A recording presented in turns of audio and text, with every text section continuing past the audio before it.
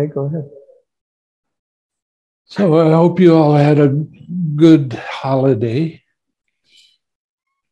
It's really funny. This is only the second time I've been back in 10 years in America where Christmas means something. And I've been in Asia, and Christmas is just another day. So it's real interesting. Interesting time. So the sutta tonight is Sutta 106, The Way to the Imperturbable. This is a fairly advanced sutta to be giving. But take any notes and let me know at the end if you didn't understand, and I'll try to explain. Thus, as I heard on one occasion, the Blessed One was living in the Kuru country in a town of the Kurus named Kama Sadama. That's a cute name. There the Blessed One addressed the monks thus. Monks, venerable sir, they replied. The Blessed One said this. Monks, sensual pleasures are impermanent, hollow, false, deceptive. They are illusionary, the prattle of fools. Sensual pleasures here and now, sensual pleasures in lives to come. Sensual perceptions here and now, and sensual perceptions in lives to come.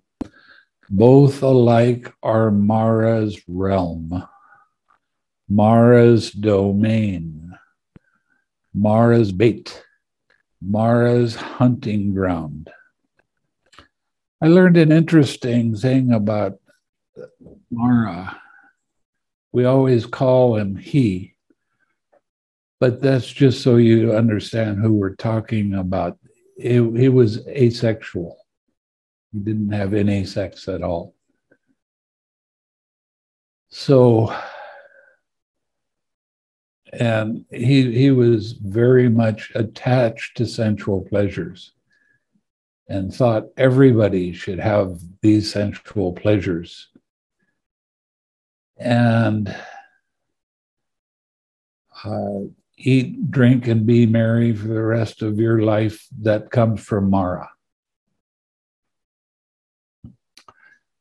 So, on the account of them, these evil, unwholesome mental states, such as covetousness, ill will, and presumption, arise, and they constitute an obstruction to the noble disciple in training here.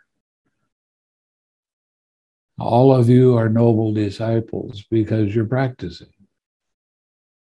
Now, the practice can be just using the 6 hours in your daily activities, as well as sitting in meditation. Now we get to the imperturbable. Therein, monks, a noble disciple considers thus: sensual pleasures here and now, sensual pleasures in lives to come, constitute an obstruction to a noble disciple in training. Suppose I were to abide with a mind abundant, exalted, having transcended the world, and made a determination with the mind. That means that you make a determination to stay in one of the jhanas. And we're talking about the 4 lower jhanas. And the highest of that is staying in equanimity. Now, when you get into equanimity on a regular basis and you stay there, what that means is you have disenchantment with sensual pleasures. They just don't interest you so much. So it's not a distraction for you ever. Your mind has this perfect balance in it, and your mind is calm all the time. That comes out in your voice.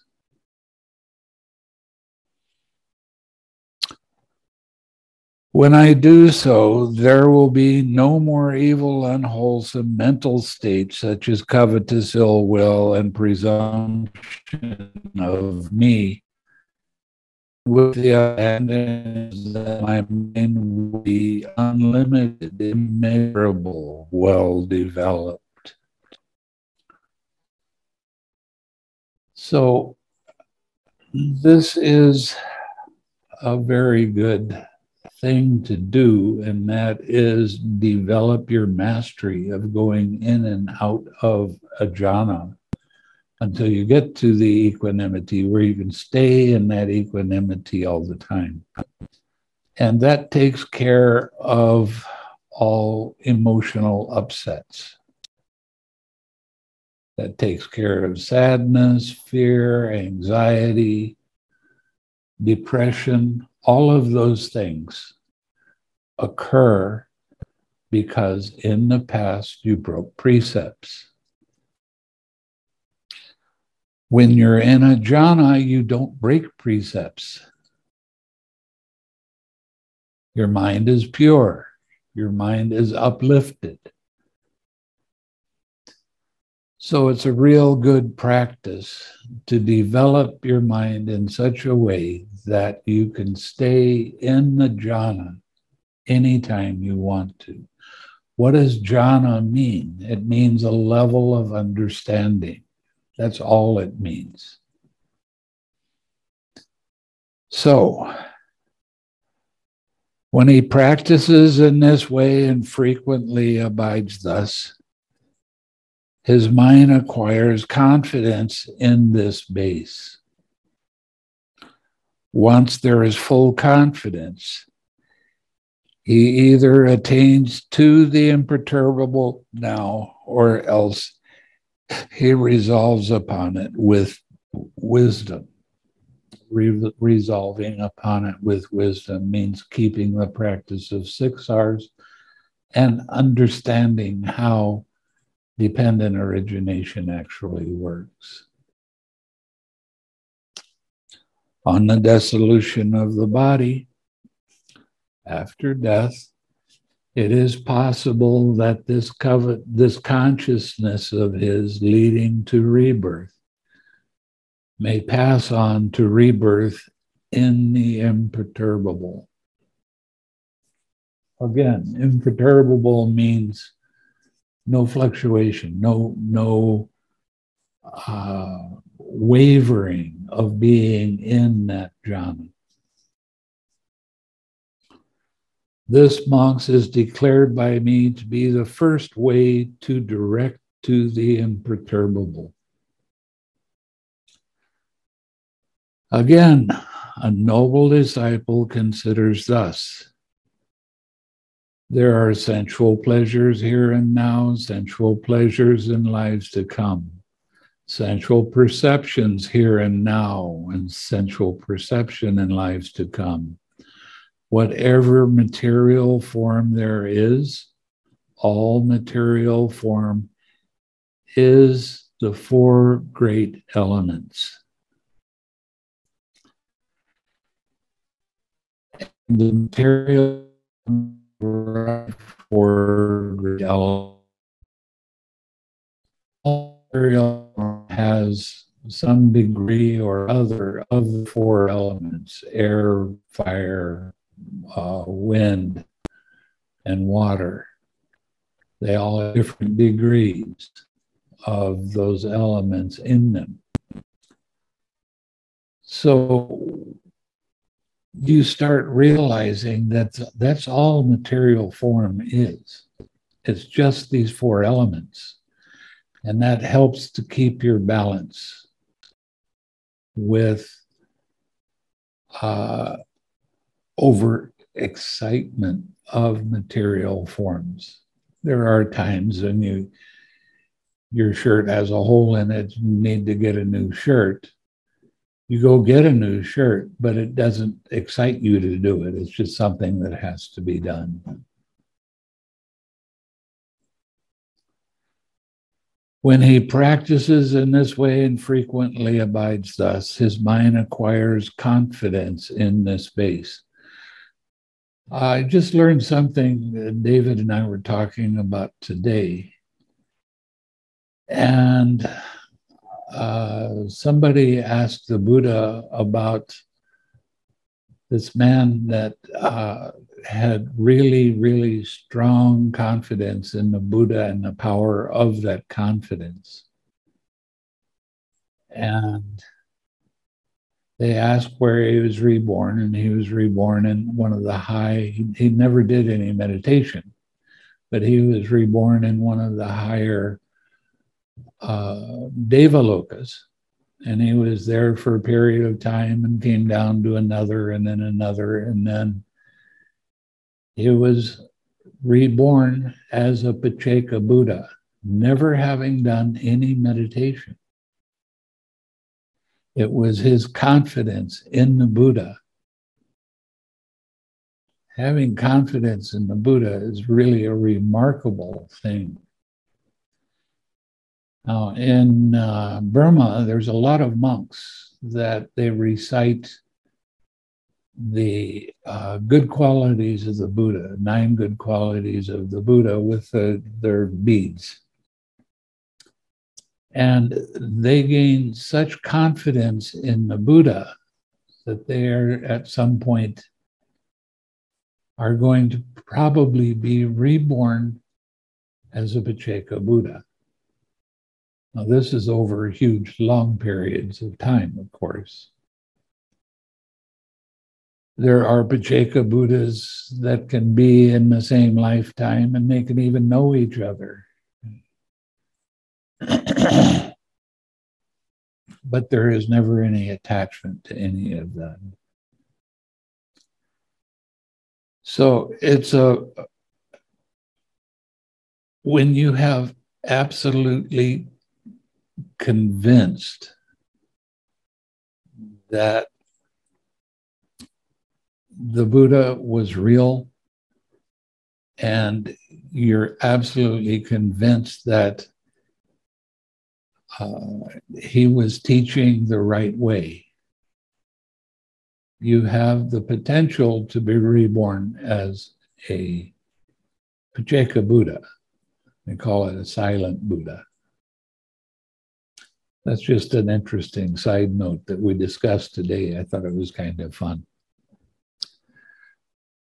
Once there's full confidence, for a period of time, for 3 months, a whole range retreat, I recited this good qualities of the Buddha, and I reflected on it a lot. Now, the way the Burmese do it is they do forwards and backwards. Araham, Araham, Araham Samasambuddho, Samasambuddho, Araham, like that. And you have to go all the way through without making a mistake. And you do that 9 times in a sitting. At the end of 3 months, I could do that in 4 or 5 minutes. That's how good I got at doing it. Of course, that's gone away since I don't do that so much anymore. Anyway, while I was sitting doing that, I had an image come into my mind of the Buddha while he was giving a Dhamma talk. And I felt the confidence just build up, and it just covered me. It was wonderful. I was happy for a week after that. And it was not good conditions I was living in, so being happy was real spectacular. Just to let you know that these kind of things can happen for you, but it takes work. Once there's full confidence, He either attains to the imperturbable, that means gets into a jhana, here and now, or else he resolves upon it with wisdom. And you start seeing how the links of dependent origination actually work, and you start really getting a lot of confidence in that. It's kind of interesting that there's a lot of people, quote, Buddhists, that don't know anything about dependent origination. And this is the backbone of the Buddhist teaching. Every link has the Four Noble Truths in it. And it gets more and more clear as you go, and you start to notice other people and how they do things, and you can see those links. Sometimes it's just 5 or 6 links that you might see, but you can see how this actually does work. And you can see it in animals. We have dogs around here, and you can see how dependent origination works with them, especially our bigger dog. It's real easy to see his greed and lust for food arise because he's really a chow hound.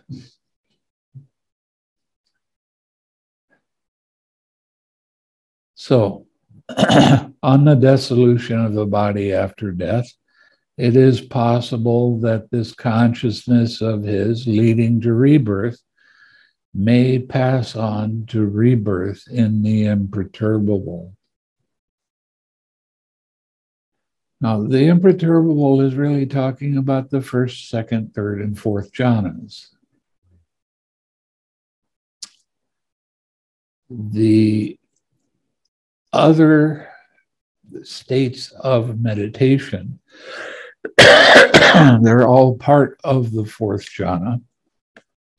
The other states are called the immaterial jhanas. There's still radiance around the different beings, but there's no material form.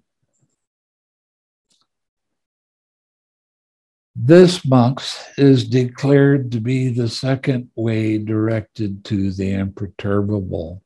Again, a noble disciple considers thus sensual pleasures here and now, sensual pleasures in lives to come.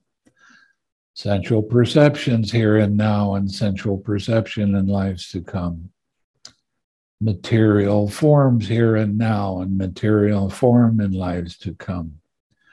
Perception of forms here and now, and perception of forms in lives to come. Both alike are imperturbable, or are impermanent, What is impermanent is not worth delighting in, not worth welcoming, not worth holding to. When you are successful with your meditation, you go beyond that to the immaterial. And there's real relief in that. There's a kind of happiness that is just, no more having to put up with any of this material things again. Of course, you're in that for a short period of time. Then you come back to the material realm, but you're not attached to the material realm anymore. And you live a life full of balance. Think about what relief there is if there is no more arguments, if there's no more anger. Nice. That's what we're working for. When he practices in this way and frequently abides thus, his mind acquires confidence in this base. Once there's full confidence, he either attains to the imperturbable now or else he resolves upon it with wisdom.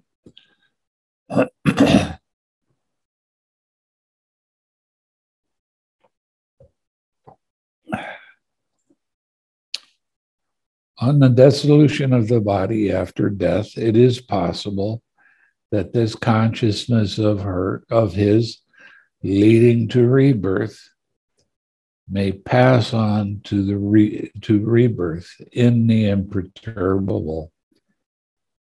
This, monks, is declared to be the third way directed to the imperturbable. Again, Noblesse considers thus: the sensual pleasures here and now, sensual pleasures in lives to come, sensual perceptions here and now, and sensual perceptions in lives to come, material form here and now, and material forms in lives to come, perception of forms here and now, and perception of forms in lives to come. What are you doing? Oh.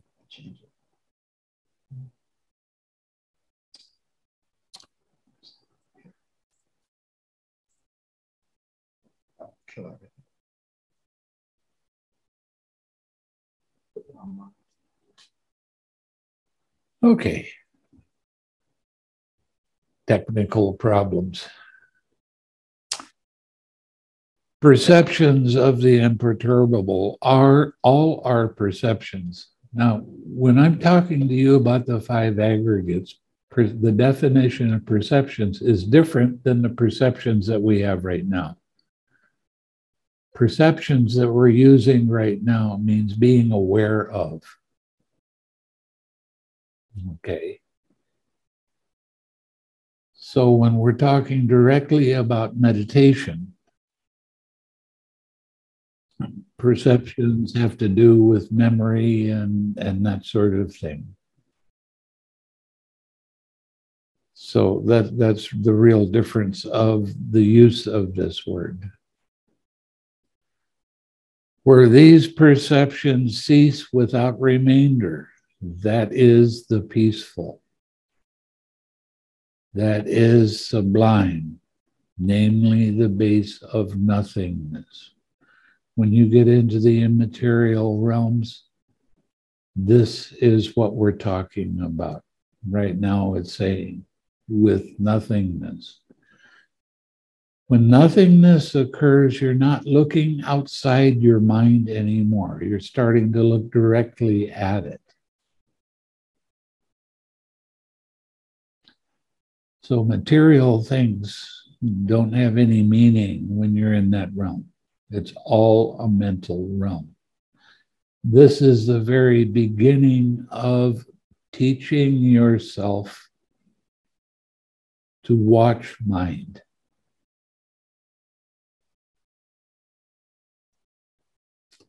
And then you watch it in a finer way when you get into neither perception nor non-perception.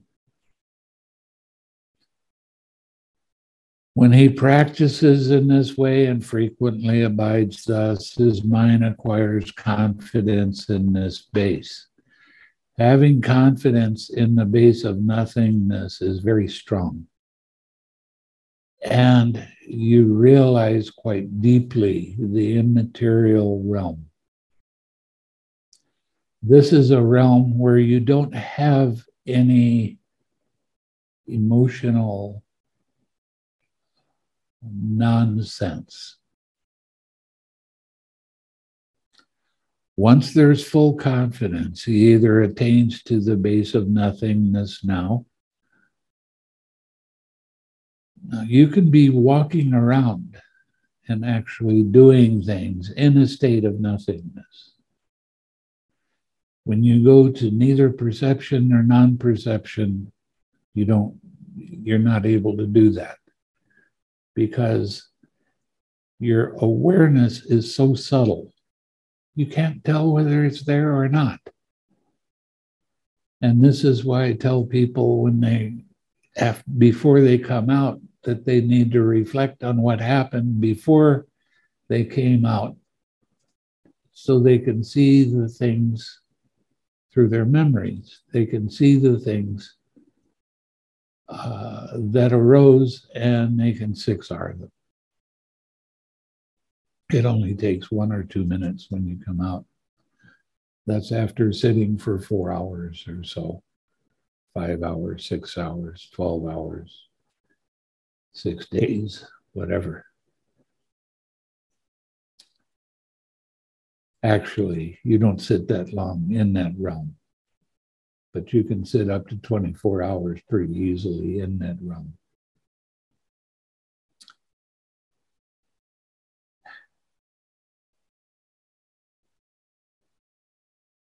On the dissolution of the body after death, it is possible that this consciousness of his leading to rebirth may pass on to rebirth in the base of nothingness. That means you'll be reborn in a Brahmaloka or in one of the higher realms. I'm not sure that's correct. I'll have to check. This monk is declared to be the first way directed to the base of nothingness. Again, a noble disciple gone to the forest or to the root of a tree or an empty hut considers thus: this is void of a self, or of what belongs to a self. I've told you before I really had any Asian teachers outside of Usilananda and Manindra, when I was in Thailand by myself, because nobody else spoke any English at the places I was staying at, I had to do practices on my own. And the practice that I really liked doing was going into town, just kind of wandering around and seeing the impersonal nature of everything that's happening in my mind. And it was fun doing it, because I started developing a real sense of humor about how nutty my mind was. I don't like this. I don't like that. Oh, this is weird. All of these kind of peculiar thoughts would come up. But when I noticed them, I asked myself, whose thought is that? Well, it might be a thought that I picked up from somebody in Australia or America on the other side of the world. Who knows? Who cares? It's real interesting to see how much credence we put in our own thoughts and demand that things be done in the way we want them to be done. We spend an awful lot of time and energy doing that. And it causes so much pain and suffering, and we're doing it to ourselves. What bad habits we've had. How much pain have we caused our oceans of pain, according to some of the suttas? Well, that doesn't sound like a fun way to have a good existence, does it? It's painful when we start believing every little thing coming out of our mind. So it's a difficult practice. Sometimes you get caught and you wind up having all of this nonsense come into your mind, and you start acting and you start doing things that get other people unhappy.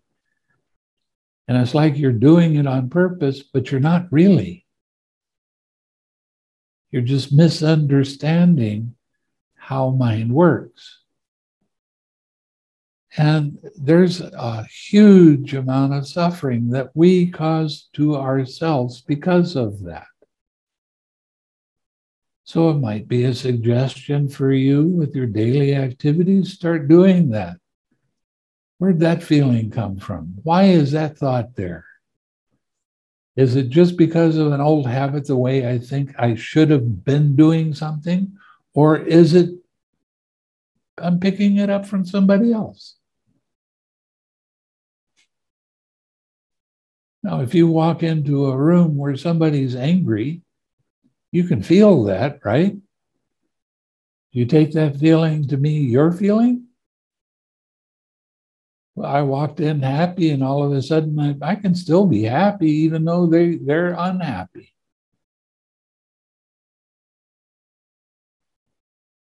Whose thought is it? Why do I take it as my thought? Why don't I just let it be and let it go? It doesn't mean anything at all. When he practices in this way and frequently abides thus, his mind acquires confidence in this base. Once you have confidence in the base, it's a real power. And you don't get caught by things anymore. You don't get caught with prejudices. You don't get caught with judgments and criticisms.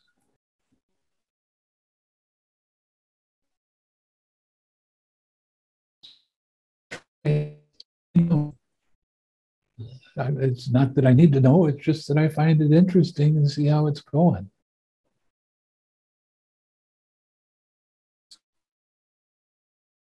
So having full confidence is mentally and physically consuming. It's really, really nice. He attains to the base of nothingness now, or else he resolves upon it with wisdom on the dissolution after the it is possible leading to rebirth may pass on to rebirth in the base of nothingness. That just means changing from one realm to another. This is declared to be the second way directed to the base of nothingness. Again, a noble disciple considers thus: I am not anything belonging to anyone anywhere.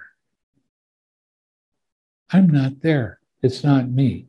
I have a lot of people that tell me, I ask them a question, especially if they're bored, where they have some kind of hindrance arising. Whose hindrance is it? Who doesn't like it? Who wants to control it? Who tries to make it be the way they want it to be? And it's always that false belief in a personal self. It's always me. And they'll say, well, it's I. No, it's me. I'm doing it to myself. I'm causing this upset.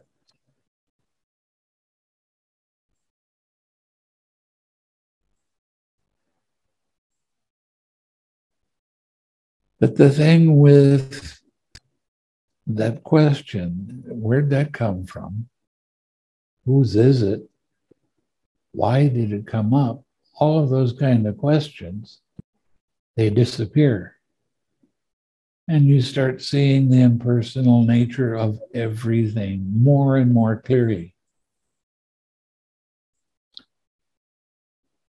So there's nothing anywhere belonging to me. or anyone, anywhere. It just comes up. Having this physical body is put there as a test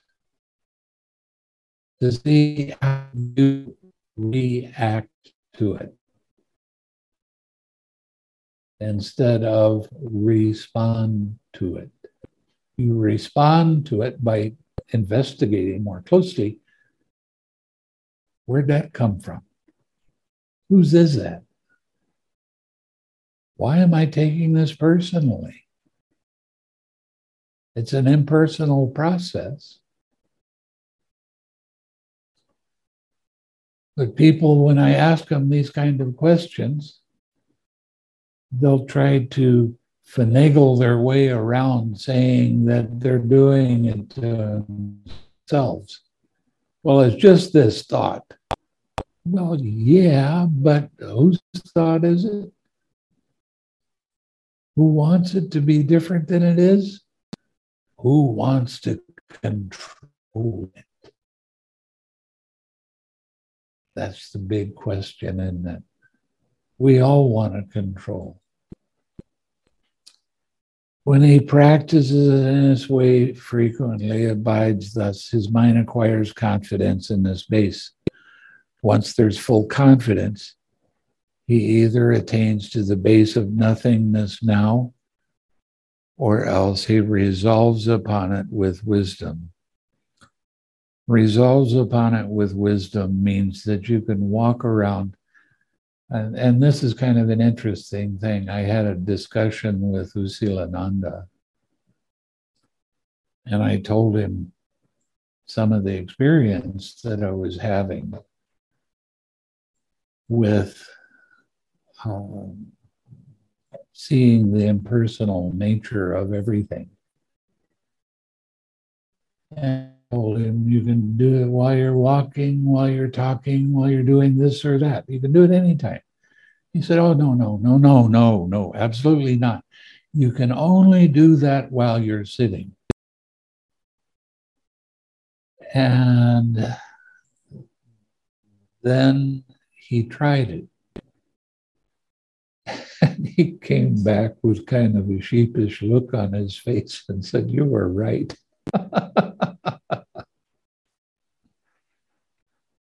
On the dissolution of the body after death, it is possible that this consciousness of his leading to the rebirth may pass on to rebirth in the base of nothingness. This monk is declared to be the third way directed to the base of nothingness. Now we get into the base of neither perception nor non-perception. Again, monks, a noble disciple considers thus: sensual pleasures here and now and sensual pleasures in lives to come. Sensual perceptions here and now and sensual perception in lives to come. Material forms here and now and material forms in lives to come. Perception of forms here and now and perception of forms in lives to come. Perceptions to the imperturbable and perceptions to the base of nothingness. All are perception. Where these perceptions cease without remainder, that is the peaceful, that is the sublime, namely the base of neither perception nor non-perception. And that's the conversation I have with many of the students when you get to this realm. What relief it is not to have your mind going around making up stuff so it can be entertained, and just sit quietly in the quiet mind for long periods of time. This is where your mind is most pure. You have no distractions. You have no craving arising. And that's real relief. When he practices in this way and frequently abides thus, his mind acquires confidence in this base. Once he has full confidence, he either attains to the base of neither perception nor non-perception. That neither nor is kind of fun to contemplate. Well, what's in between? If I can't perceive it, is it there or not? Well, sometimes you can perceive another person's thought arising. Is it there or not? Physically, it's not, but it can still be there.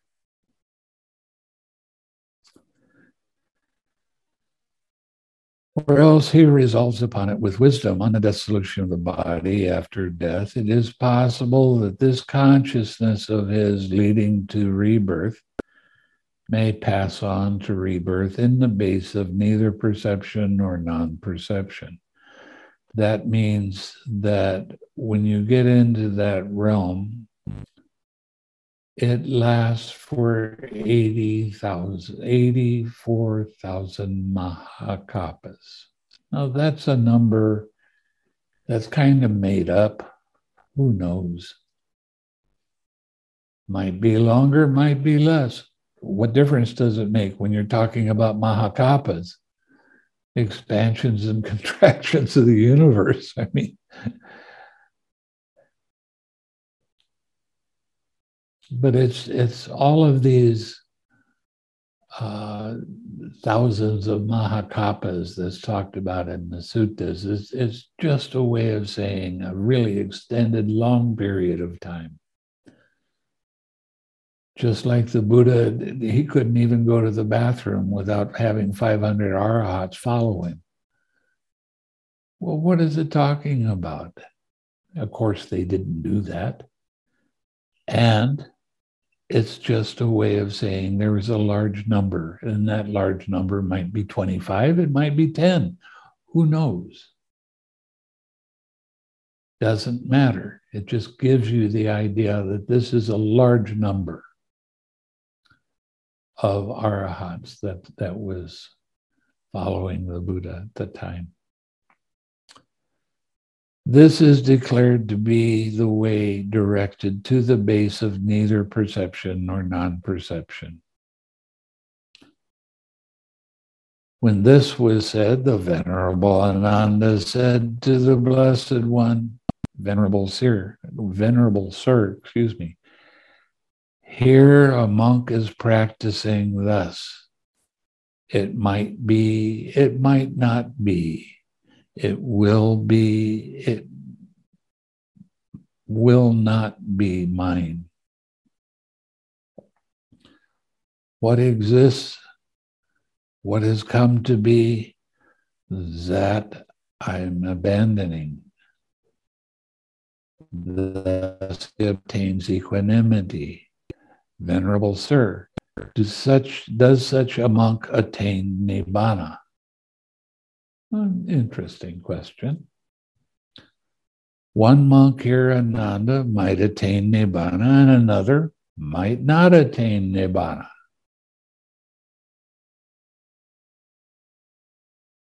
What is the cause and reason, Venerable Sir, why one monk here might attain Nibbana and another one here might not attain Nibbana?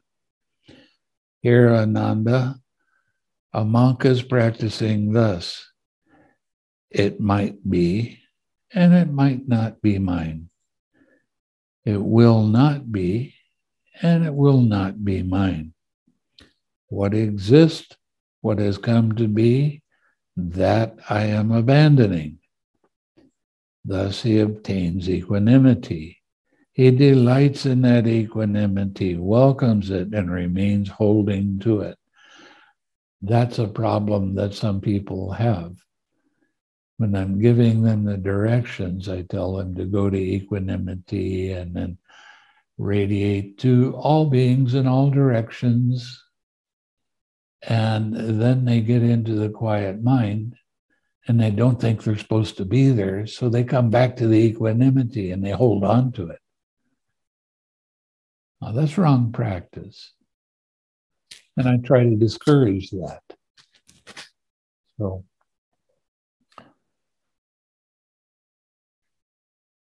hold on to nothing. That is the way. As he does so, his consciousness becomes dependent on it and clings to it. And what is clinging? That's the first part of your taking things personally.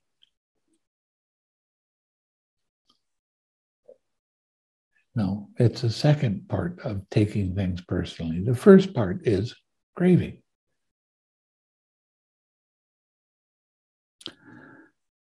Amankananda, who is affected by clinging, does not attain Nibbana. But Venerable Sir, when that monk clings, what does he cling to? To the base of neither perception nor non-perception Ananda. When that monk clings, Venerable Sir, it seems he clings to the best object of clinging. And it is.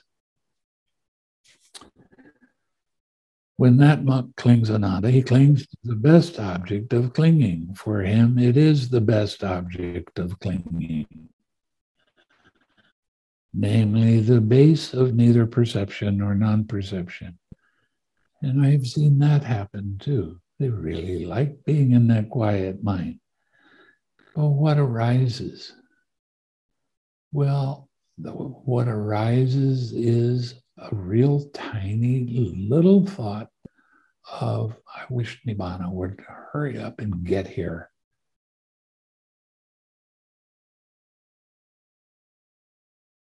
The way I've found it's best not to have that happen is before you sit in meditation and tell yourself, I don't care what happens next. It doesn't matter what happens next. I sincerely don't care. My job is only to observe what happens and how it happens. Here, Ananda, a monk is practicing thus. It might not be, and it might not be mine. It will not be, and it will not be mine. What exists, what has come to be, that I am abandoning. Thus he obtains equanimity.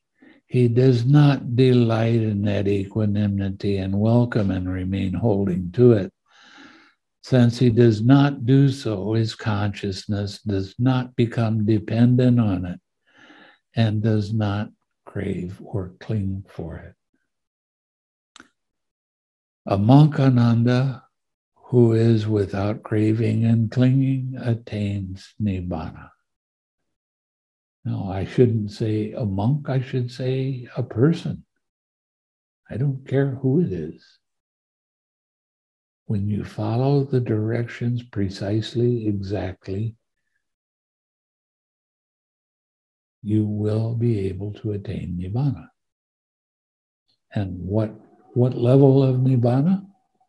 I don't know.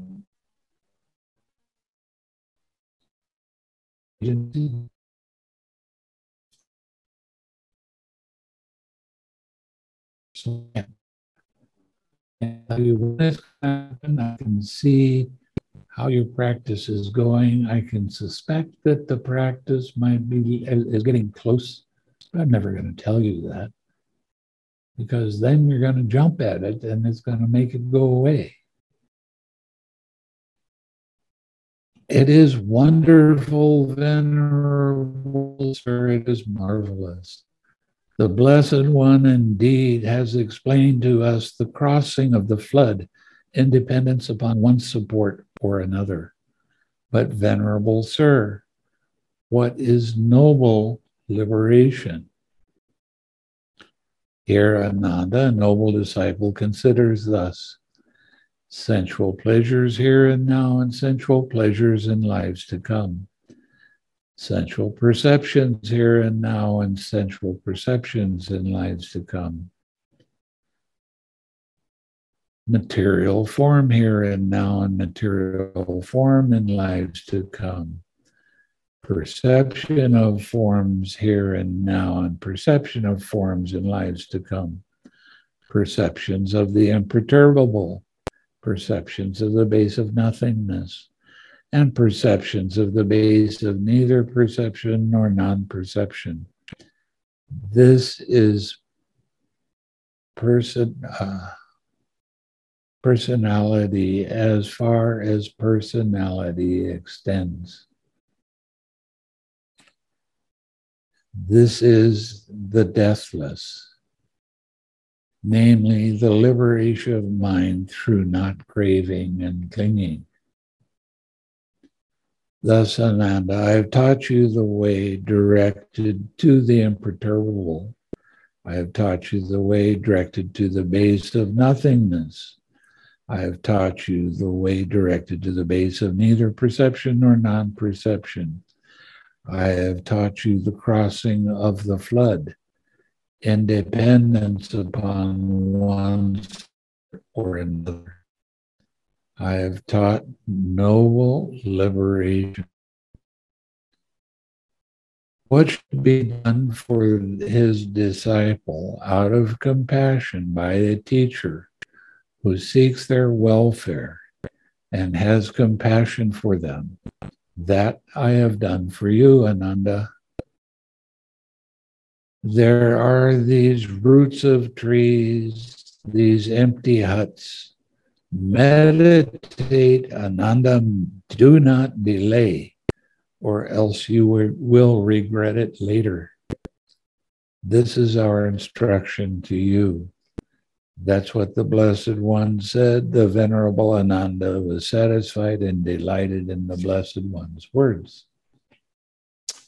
Kind of a fun sutta that keeps reminding you over and over about the impersonal nature of everything. There's nothing to hold on to. There's no reason to hold on to it. Change your old habits. And the more I talk about it, the more I really want you to practice. Where'd this thought come from? Why is that here? Where'd it come from? Is it mine? I have this crazy thought come up? Or is it just some nonsense the mind wants to entertain itself with?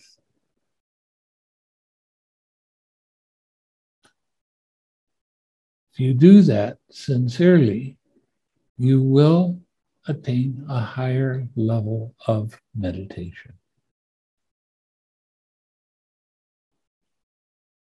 And you will live in a world that is filled with joy and happiness, no matter what's happening on the outside. This nonsense with politics and all of that, it doesn't mean anything. Why try to make it mean something? Why get involved with any kind of anything but personal politics? And the personal politics is, where'd this thought come from? Why am I doing this to myself? That, along with the 6 R's, you will be successful. So I've been talking for a while. Do you have any questions?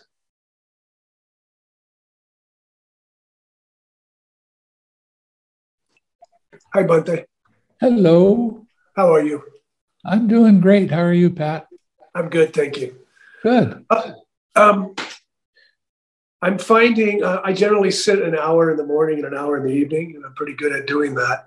But I find as I get farther away from retreats that the entire hour I am dealing with hindrances, and I am working the 6 R's with them. Okay. So I think I know the answer, but your advice might be to sit longer, right? Because I'm breaking my sit right as I calm down. Right. And practice properly. Is that correct? Yes. I'll tell you a story about one student I had. She would sit for an hour. Now, she could get into neither perception or non-perception with ease. And she would sit for most of the time.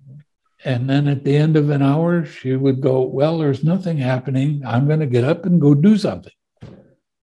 And it drove me crazy. For 3 years, I scolded her over and over again. Stop doing that.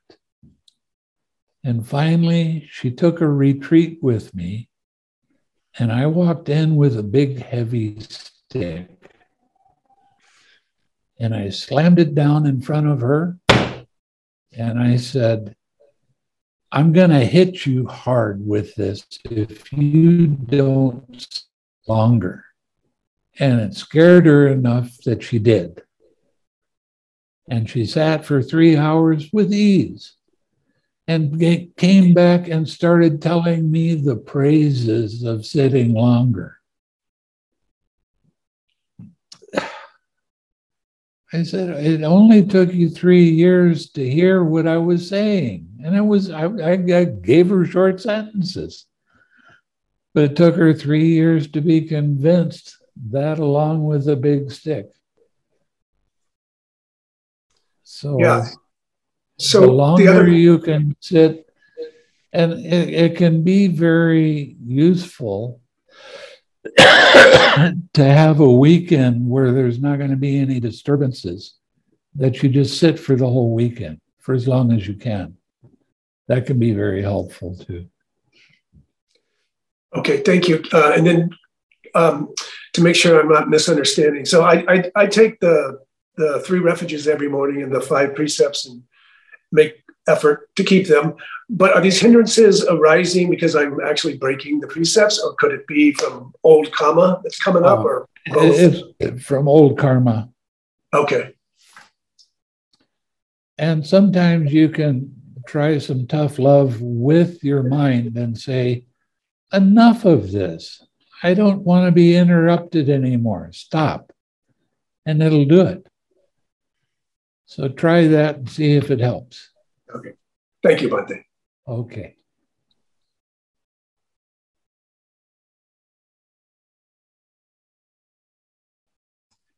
Last week, I said that I found out that Dipa Ma, who was reputed to be an anagami,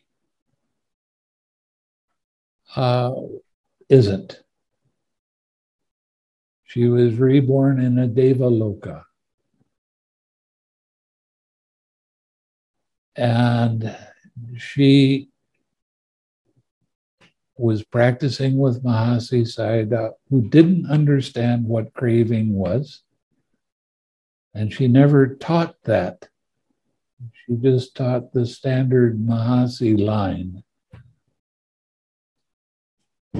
Now, I'm not criticizing her in any way. I mean, she was brilliant with her able to sit like that. She sat for 7 days, for crying out loud. That's impressive.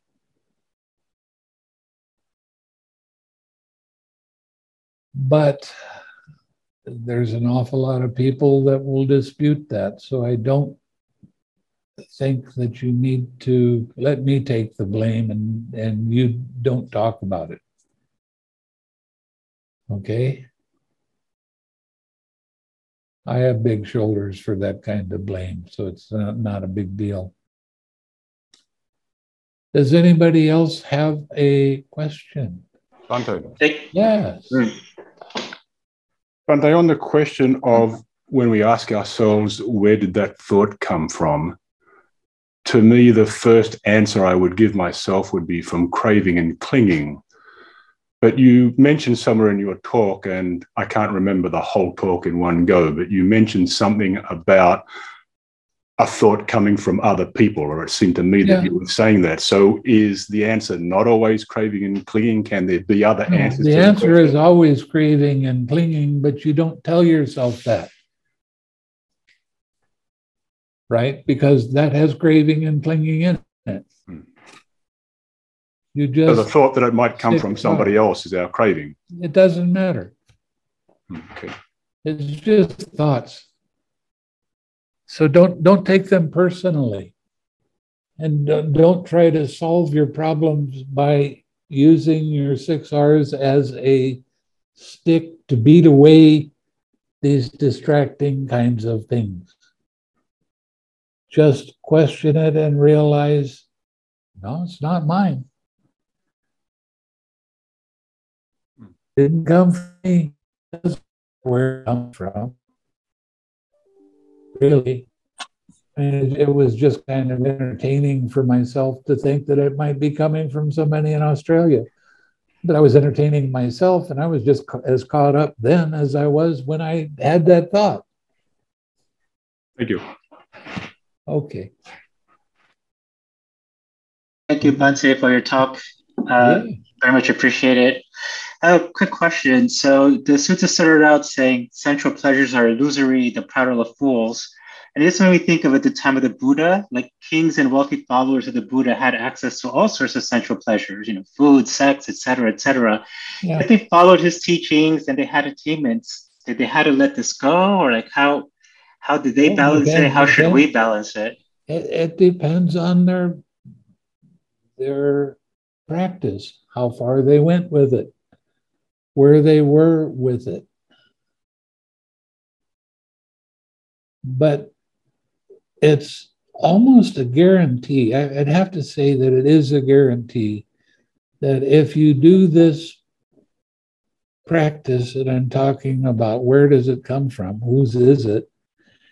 If you do that sincerely for a period of time, all of those distractions will stop. They'll all go away. And you will attain some level of awakening. Because I'm a slow learner, it took me about 6 months. It won't take you that long. You can do it fairly quickly. Thank you, Bhante. Okay. Any other questions? Yes. Hello, Bhante. Hello. How are you? I'm great. How are you? Good. I have a question. You were saying that when a distraction comes up, to question where does it come from? Yeah. So we do that, and also we 6R, or after we question where this distraction comes from. Right. After you realize that it's just a nothing burger. Okay, thank you. And one last question. Okay. I find that a lot of times in the suttas, the Buddha is talking to Ananda, and Ananda was an anagami, right? No. No? Oh, okay. He was a Sotapanna. Oh, I see. Without fruition. He just attained Sotapanna. Oh, okay. Because the Buddha would advise him to continue meditating. Right. So there's always a course. Even though he's a Sotapanna, he needs to continue practicing, or else he will regret it. Right. But the thing with Ananda was people would come around and try to talk to the Buddha all the time while he was taking rest. Not necessarily sleeping, but taking rest. Mm-hmm. And he walked around the Buddha's kuti 9 times every night. He got very little sleep. And he was making sure that everything was taken care of where the Buddha was, that monastery was running properly, and everything was put back where it should be put back, and cleaned when it should be cleaned. So he was busy all the time. I see.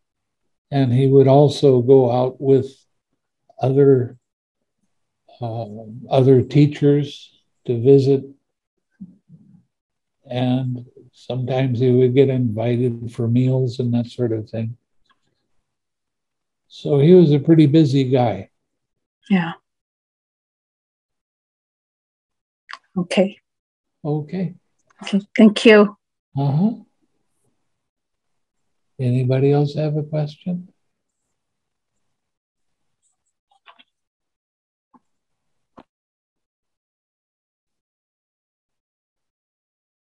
Going once?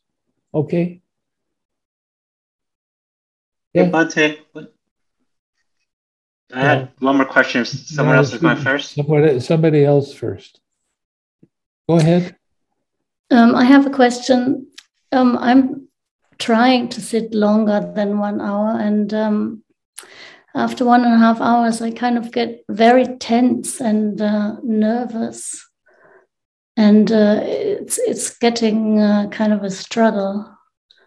So that's to be recognized when it happens. But you still have to ask your question, who is getting tense and who doesn't like it and who wants to be entertained and get up and move around? Yeah. Just relax into it. Just tell yourself, it's nothing to get upset about. Just relax and sit as long as you can. But you can't criticize yourself if you have a short sitting. Okay? Criticizing yourself is no fair. You have to be nice to yourself. And there might be some times, because you got other things to do, you might only be able to sit for a half an hour or even 15 minutes. Okay, do that. Be more flexible. Okay? Okay. And be kind to yourself. That's one of the main messages that I try to give people. Be nice to yourself. Don't criticize yourself. Don't think that you're supposed to be perfect.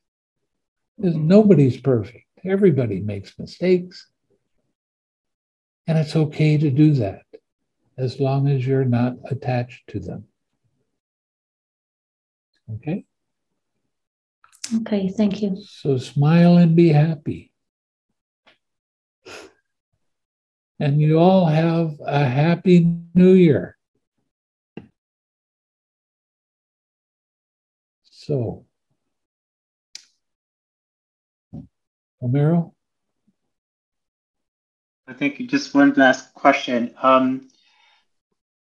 When the Buddha said that the base and other perception or non-perception is the best object for clinging, I thought no object is worth clinging to, but then they said this is the best object to cling to. Does this mean if you were to make a mistake, that's not such a bad mistake to make, to cling to base and other perception or non-perception?